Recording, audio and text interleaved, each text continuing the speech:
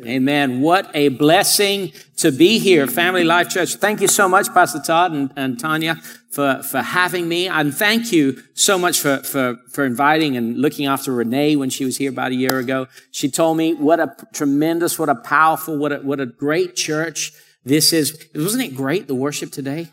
Wow. I just feel like, wow, up there with the Lord, it's just awesome. It's great. And your drummer, man, he's really awesome. Great. Hey, my name's Philip. My wife was here with you guys. Also, there was a great friend of mine is a member here of the church. I don't know if he's here. He was here in the earlier service. Mike, how many of you know Mike and Kim Corville? They're awesome people, great friends of mine. They worked with us for a few years down in Brazil. They've been back here for about 10 years, but they worked with us. In fact, Daniel is Brazilian, their son. And, Mike, was a campus pastor of ours in one of our campuses in Rio and also worked in a lot of other areas. And, he has the gift of tongues. Now, the gift of tongues that speaks other languages, languages that people understand. And so he speaks Portuguese. I spoke to him a little bit before the service, and it's been 10 years. He still speaks Portuguese. He speaks Creole from Haiti. I think he speaks a bit of French, and he even speaks a bit of English. He's a great, great friend of mine. Great friend of mine. So he's here. And in Brazil, I work as a part of Pastor Larry's group of leaders around the world, and my area is Brazil. And so when I went to back to Brazil about 18 years ago, he told me, just go ahead and plant churches. I said, yes, sir. And you know what I found out is that real missions to me, we do a lot of things in missions, but real missions begins and moves out of the local church. And so our church, and so we planted about 500 churches across Brazil, churches with lots of other people, and those churches are reaching hundreds of thousands of people across Brazil. So about 500 churches. Many of those churches have 750 or 1,000 people in them now. It's been several years now. So it's really awesome. Really awesome. So I count on you praying for us. And then more recently, the Lord put on our heart that we should do something for the poor of Rio. Of course, we've been handing out food for years, since we began. We've been blessing them. But the Lord put on my heart to start a dream center in Rio. Any of you heard of the Dream Center? It's a Dream Center in Los Angeles. So we connected with them and we looked for a piece of land, really a miracle. And we wanted a little piece of land in a poor area where we could help serve the poor people. And then a friend of mine from LSU, when I studied at LSU here, and a friend of mine from LSU called me up and said, she read my newsletter and she said, I know just the spot.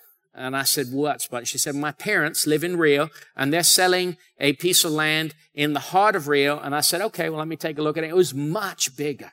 In Rio, we buy land by the square foot. And so I know here in Louisiana, you buy it by the acre. But in Brazil, you buy, little square foot. So everybody lives in little houses, one on top of the other in apartment buildings. So land is very expensive. And she showed me this land, 6.8 acres in the heart of Rio, which is crazy. It's crazy. Nobody has that. That's like malls and that kind of stuff. Churches don't have that in Brazil. And so I offered her, something ridiculous. And she said that she laughed at me and I laughed back.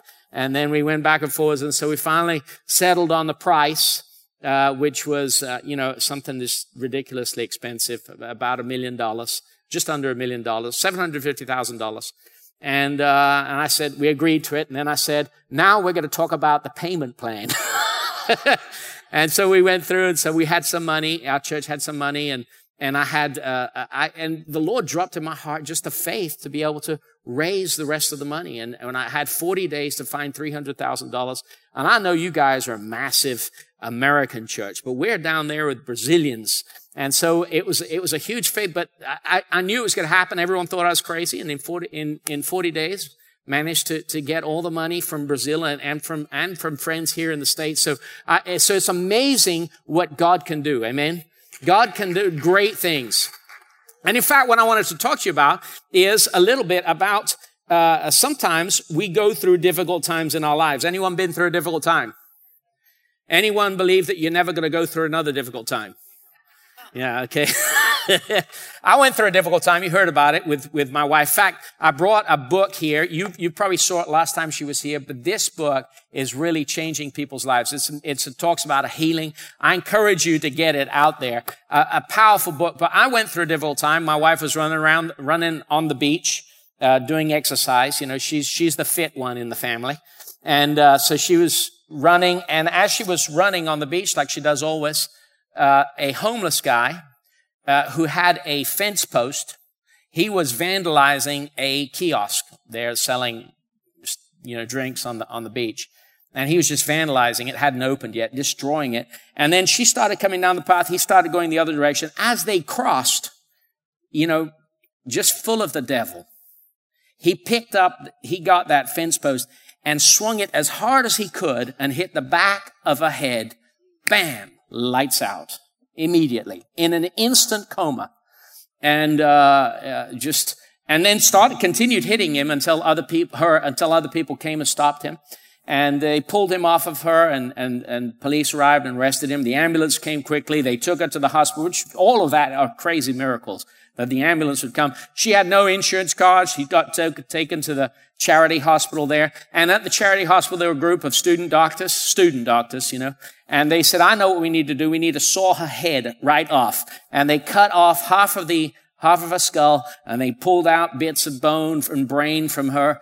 And then she was really bad off. I mean, basically someone that's dead, put in the microwave, warmed up a little bit, and that's how she was, really bad.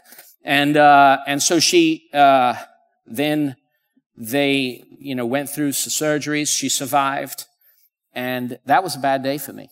I got a phone call on a Friday. I was preparing a sermon. I was at home up in third heaven, and I got a phone call, and they said, listen, you need to come to the hospital. And I didn't believe them. You know why I didn't believe them? Because everything always works out for me. I said, no, everything works out for me. But they said, no, I think it's a lady that's running on the beach. She drives a red car, licensed. The car is licensed to Light to the Nations Church. Do you know anyone like that? I said, yeah, I think I have an idea who it might be. And it was Renee, and it was a bad deal. And I went through 2 years. She went through 6 brain surgeries. She came out, went 2 years of recovery, couldn't even walk, couldn't.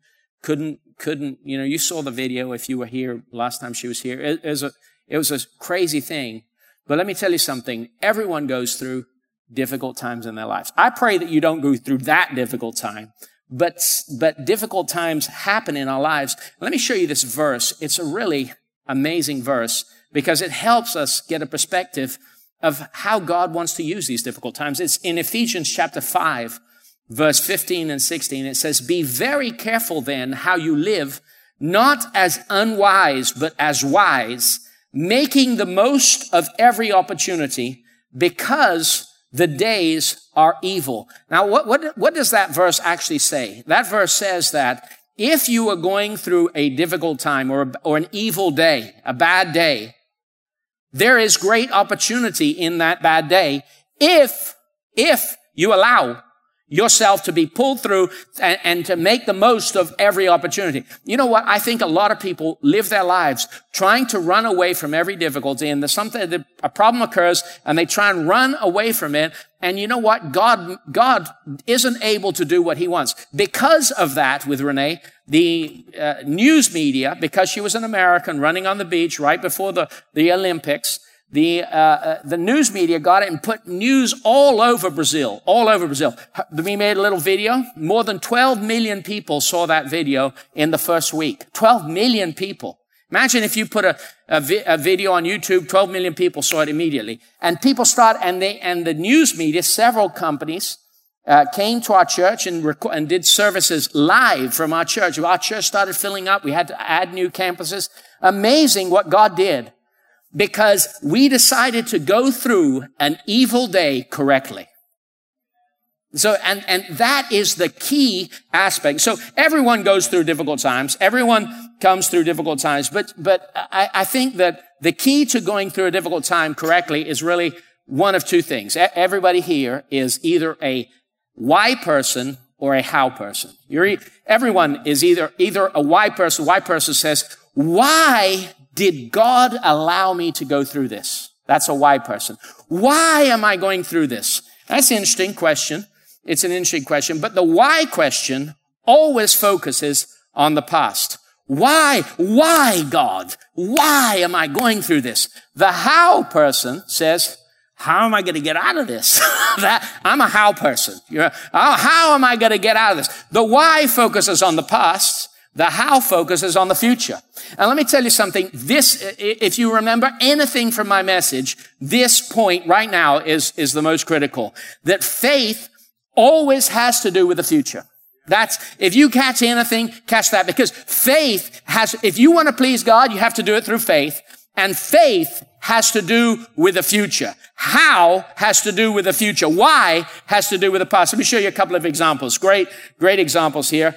The parable of the talents. Ever heard of that? It's one of the very famous parables Jesus talked about. 3 servants. 2 of them were focused on the how. How am I going to get this talent and multiply it? One of them was focused on the why.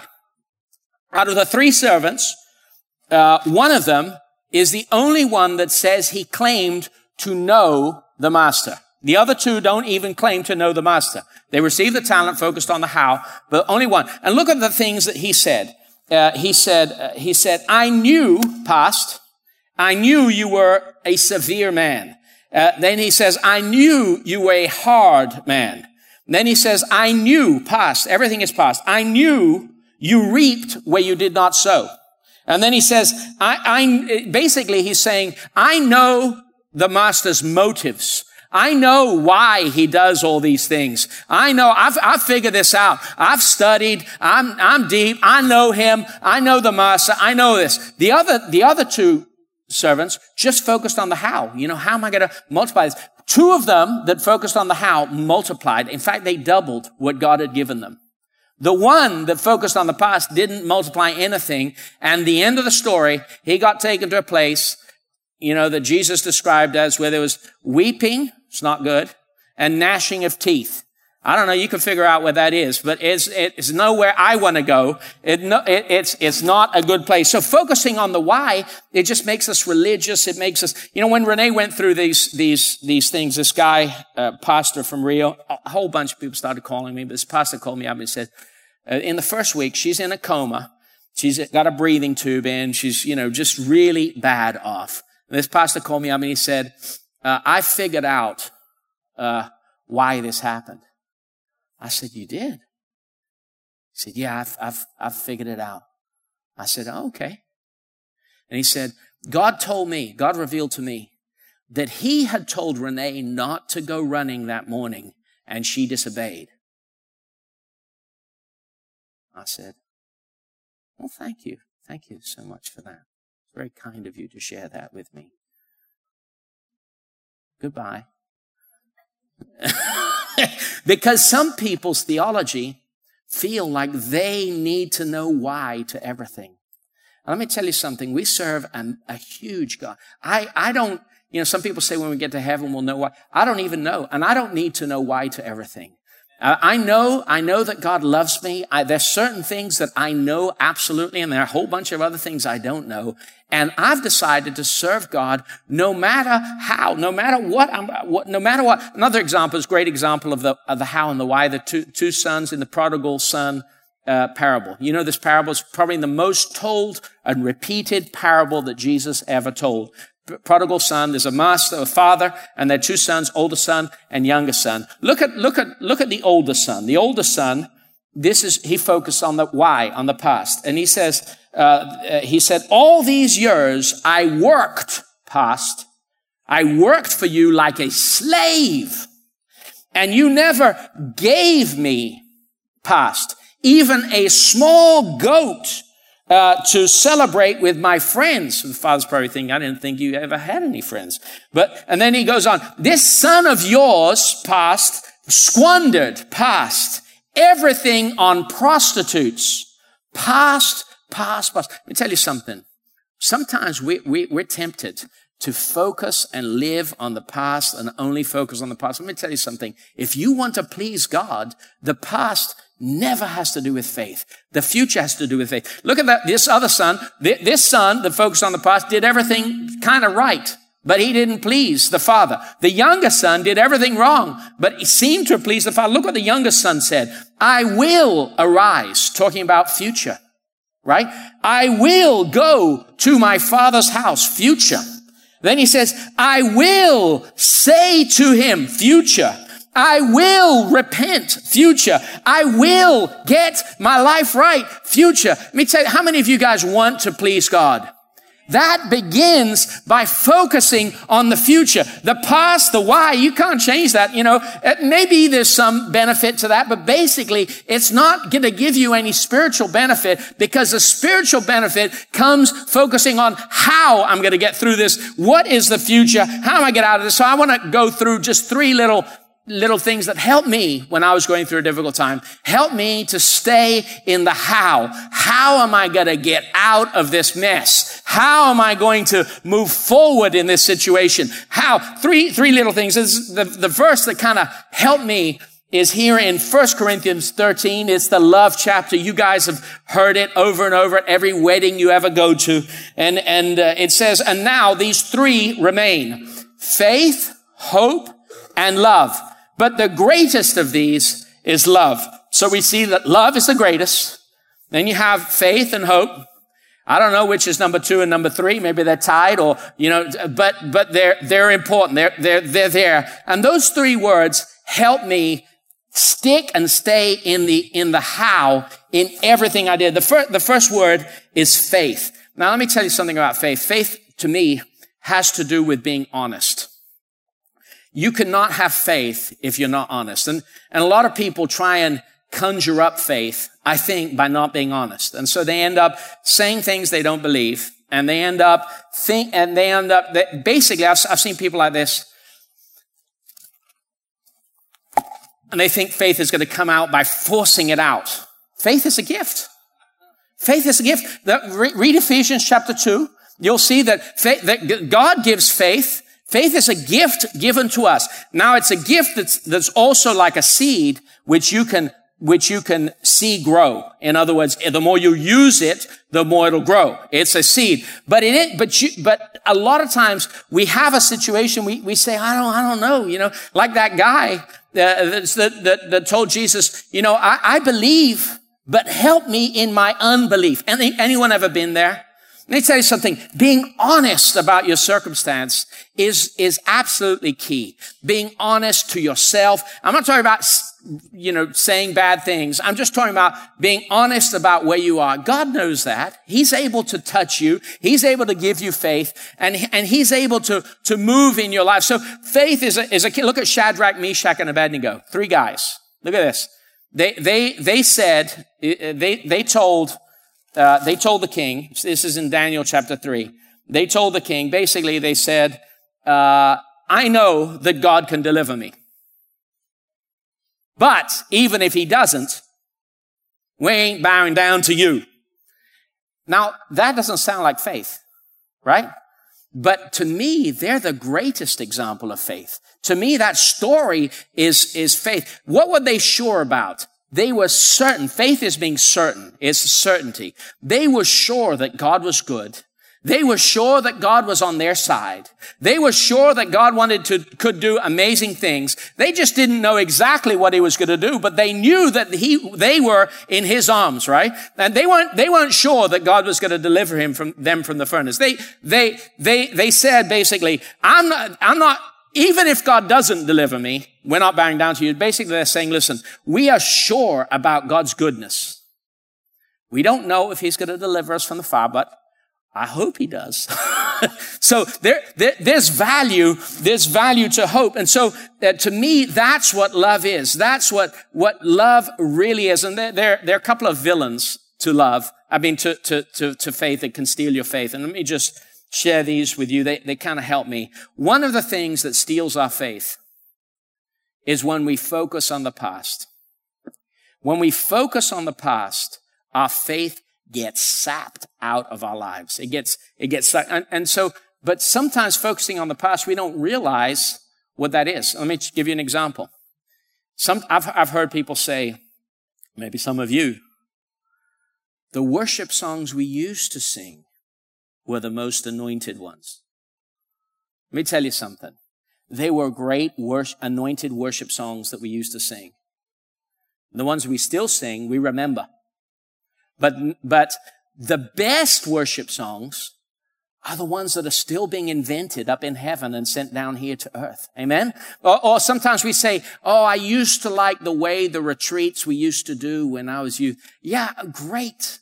But the greatest retreats are in the future. Let me tell you something. Didn't Jesus say, greater works, you will do even greater works than I did? Let me tell you something. The greatest things are yet to come. The most amazing things are yet to come. So when we focus on the past, it just kind of sucks our faith and points our eyes in the wrong direction. Let me tell you something. You want to please God? You want to have a life filled with faith? Look to the future and expect the best. Another way of looking to the past that people do is, nothing ever works out for me. And it never will. They project their past problems up to the future, and they kind of project it, and they constantly live in a faith-sapped life. It is sad. It's sad. Let me tell you something. God has great things for you, and He's even greater things in the future. And so that is key. The second, amen, thank you for that one person clapping there. It's great. Second thing that saps your faith, and this is kind of tricky. And I call it secularism. It's an attitude that everything has to be explained with science. Let me just tell you something. God invented science. He invented it. And he can do things through doctors. And really, I'm very thankful for the doctors that operated on Renee. They were very aggressive, took off her skull, did both sides. They were student doctors. But I think because they didn't know who she was, they just were very aggressive, and it was the right thing to do. God moved through their lives and through their hands. I'm very thankful. I'm an engineer. I'm thankful. I believe in all that. Let me tell you something. If everything has to be explained by science, that saps your faith. It saps your faith. Just kind of choose to believe God. Choose to believe the things that He has. Now, the second word in that verse, how to live in the how to get through unexpected obstacles, is the word hope. Now, we hear a lot of messages on faith. I hear people talk about faith, and really probably faith is my life message. I've seen God do some amazing things, just all kinds of things. In Brazil, we get all the we get the demon-possessed people, and we get it all. And so I like to live in Brazil. We're like in the thick of all the miracles, and it's great. But one of the things we don't hear many people preach about is hope. Let me tell you something about hope. Hope, like Meshach, Shadrach, and Abednego, they were certain. Faith is certainty. They were certain that God could do a miracle. They hoped He would save them from the fiery furnace. And God did. When Renee was in the hospital, I was certain that God loved me. I was certain that He had great things for me. But I wasn't sure. I wasn't sure if Renee was going to be healed. I wasn't sure. And to some people, that's like just terrible lack of faith. She's going to die now. I wasn't sure, but I hoped. I know He can do it. I hope He will. It's just a great verse that talks about hope, I think, to me, is a story about Peter. Peter in Acts chapter 12, he's in jail, and the king has decided to make an example of him. He's going to put him to trial, and the king expects to, after putting him to trial, is going to cut his head off, behead him. And so Peter's there sleeping, which is pretty amazing that you can sleep when you're in a situation like that. But he's there sleeping. And it's even more amazing. The Bible says he's sleeping between two guards. And there's 16 guards looking after him. And that one on either side, and he's got shackles on his arms. An angel comes in, taps him on the shoulder, and says, wake up. And so he wakes up. And his shackles are removed, kind of like the movies, ching-ching, automatically removed. And the angel says, get dressed. And he starts walking out, and as he's walking, the gates open by themselves. It must have been an amazing thing for Peter. I remember the first time I saw a door open by itself. back when the beginning of those electronic doors that you come, used to be a little pad. Now it's an infrared thing, but you step on it and the doors would open. You remember that in the grocery stores and things? I remember I step on it and turn. So did you do that too? And so this, Peter saw it open, but look at this verse that it says here in Acts 12:9. It says, but Peter followed him out of the prison, followed the angel, but he had no idea what the angel was doing was really happening. In other words, Peter wasn't sure. He didn't have a certainty. He didn't have faith, but he hoped. He hoped that he was being delivered, but he wasn't sure. He thought maybe it was dreaming. He thought it was maybe a vision. Let me tell you something about hope. Hope is something that everyone needs to live in all the time, in every circumstance, good or bad. Hope is like a swimming pool that you dive into and you bathe or baste. You baste everything in your life with hope. Everything in your life, you based it thinking, wow, I don't know what's going to happen, but I hope it's going to be great. I hope it's going to be great. And you just based everything with this sense of, I just hope it's going to work out. And so, there are a couple of villains to hope too, things that sap hope from your life or sap hope. The first thing that saps hope is negative people. Anyone ever seen a negative person? Let me tell you something. I don't believe negative people can sap faith, because a faith, at least in me, a faith is a certainty. And when people tell me things, Renee's going to die, I don't feel that faith is so fragile that it can be sapped. But hope can be sapped, because hope is an environment that, I hope everything works out. Hope is not a bad thing. Hope is either second or third in the things that remain. Faith, hope, and love remain. The greatest is love. Faith and hope are right up in there, neck and neck. And hope, those negative people, there was a study that was just done this week up in NYU in New York. And this lady, psychologist, she got a group of people and put electroencephalograms on their heads and saw their brain waves. And then she brought them all together. And when they all came together, amazing things happened. All the brain waves in the three different people began to sync up. And so the emotions began to sync up, the things they were thinking about. And it's really pretty amazing. They began to fire in the same, all at the same time. And she proved something that every parent already knows. Any parents here?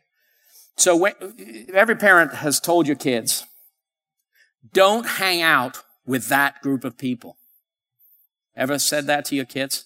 Don't hang out with him, because he is a bad influence. Well, this just proved scientifically that you're right. Some people are bad influence, and some people can be a good influence also. So hope is something that can be built by hanging out with the right people. It builds, yes, it's going to work out. Things are going to be better. The future is better. Greater things God has for me. The best is yet to come. It's an attitude that we need to allow to permeate our whole life. The second thing that saps hope from our lives, second thing, is rejection. Rejection, Pastor Larry always says, rejection breeds rejection. A couple of weeks ago at the Dream Center, I was there, and a lady walked in, and she had a baby in her arms, and it was just pitifully sad.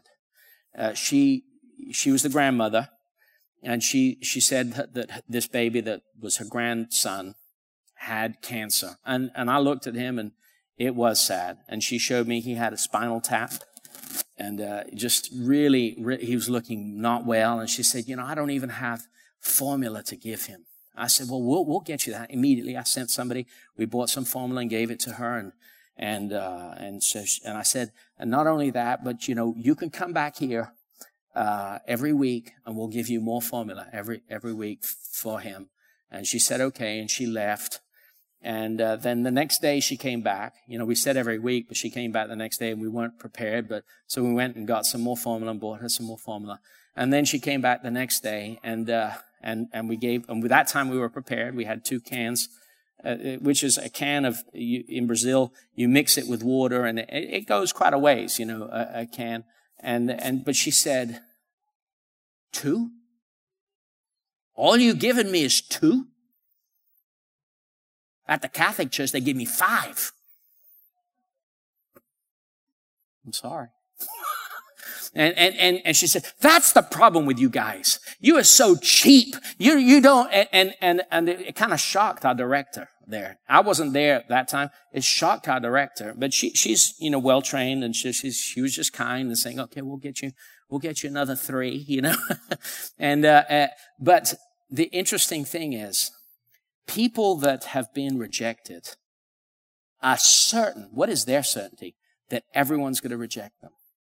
And they project that into the future, and they are going to force everyone to reject them. Then when our director were to say to her, no, well then we're not going to give you anything, then she says, see, I knew it. Let me tell you something. That kind of attitude saps hope from our lives. Now, you know, a lot of people, maybe everybody, has been rejected. Maybe some of you have been rejected.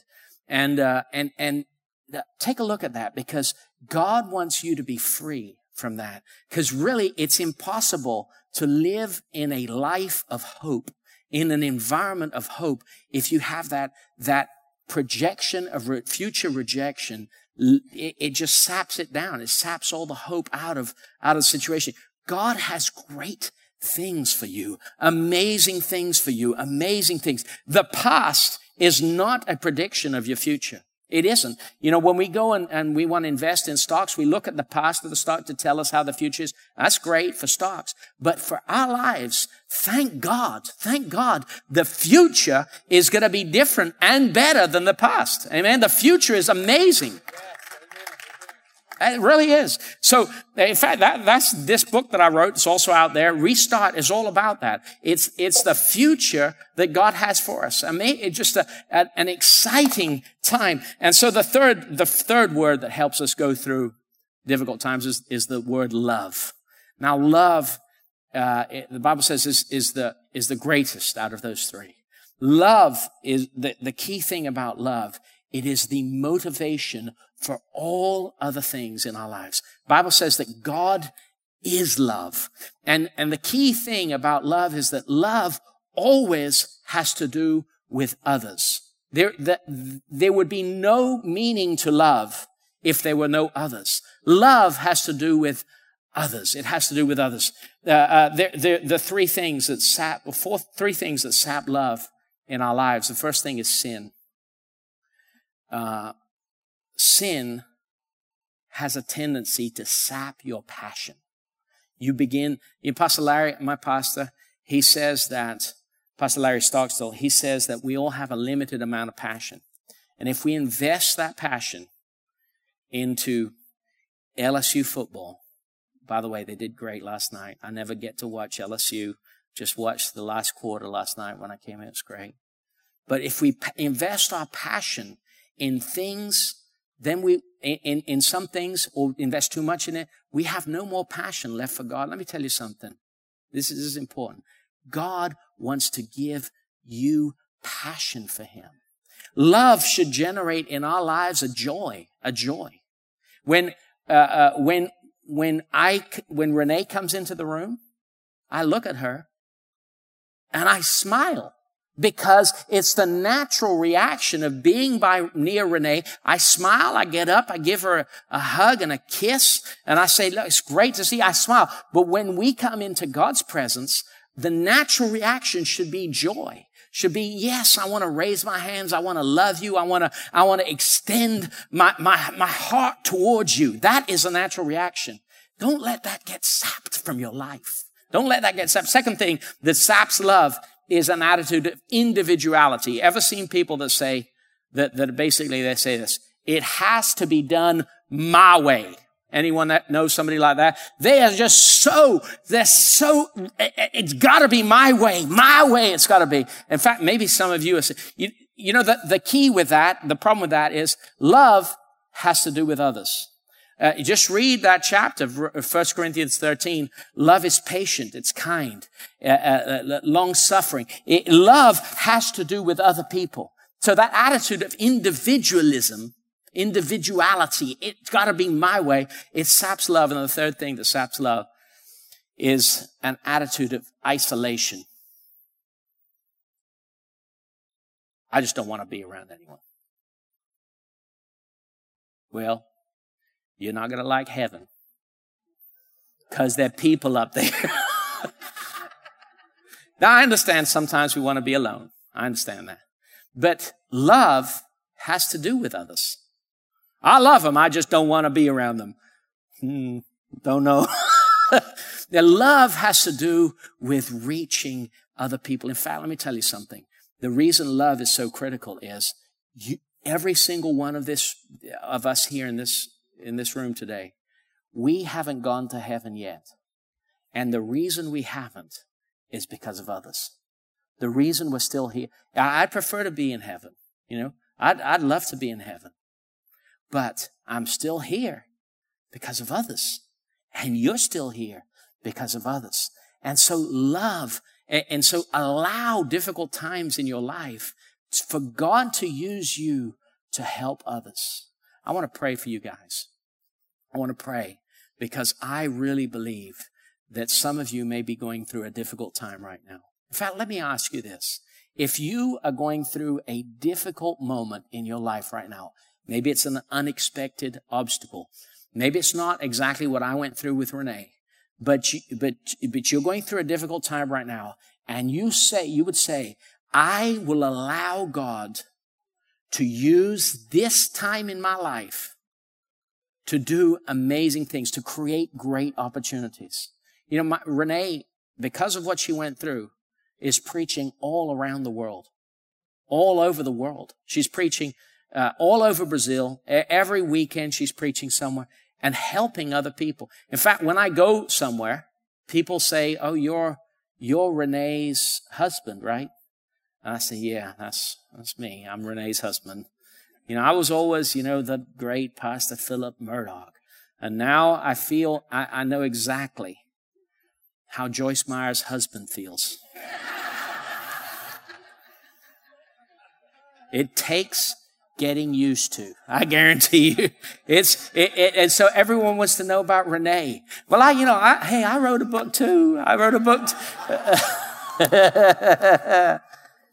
want to pray for you guys. If you're going through a difficult time in your life right now, let me tell you something. God can pull you through, and not just pull you through, but use it to do something great in other people's lives. If you want to take what you're going through right now and offer it to God, take everything that's bad in your life and offer it to God as an offering. Maybe you don't have the faith that He's going to do everything, but you do have the hope. I hope He will. Or maybe you do have the faith. That's great. Even better. But you want to put everything in His hands and say, God, not only fix my problem, but use this as an opportunity to touch other people's lives. If that's you right now, I want to pray for you. If you're going through a difficult time right now, and you say, I want to participate in this prayer. If that's you, raise up your hands quickly. Amen. So that's you. Just stand up right now. Just say, I believe. I don't know, but I hope. Or maybe you say, I know God's gonna do it. Some of you guys, some of you, it's healing. Some of you, it's a financial miracle. Some of you, it's something else. Some of you, it's a relationship. It's a relationship that's kind of stretching and about to break, and you don't know. And God, touch it. Father, I pray, Lord, for every single person standing in this place right now.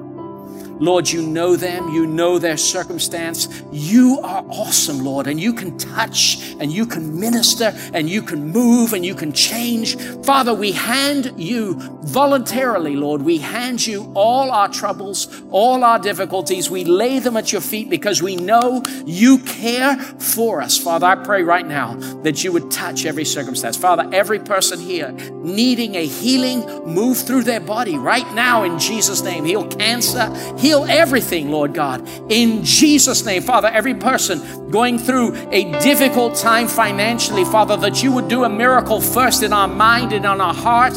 Help us learn how to be good stewards of what we do have and celebrate what you have given us, Father. And Lord, I pray that you would open the floodgates of heaven, Father, and provide supernaturally everything that we need. Father, I pray for every person, Lord, move in a difficult situation, in a relationship, Father. Maybe it's the spouse, maybe it's someone at work. Father, I pray right now, Lord, that you would move, Lord God. Father, do what you need to do in our lives, Lord God. Father, I pray, Lord, that you would pour your oil, that you would bless, Lord God, that other person, Lord God, that you would restore in Jesus' name what needs to be restored. In Jesus' name, we thank you. Amen.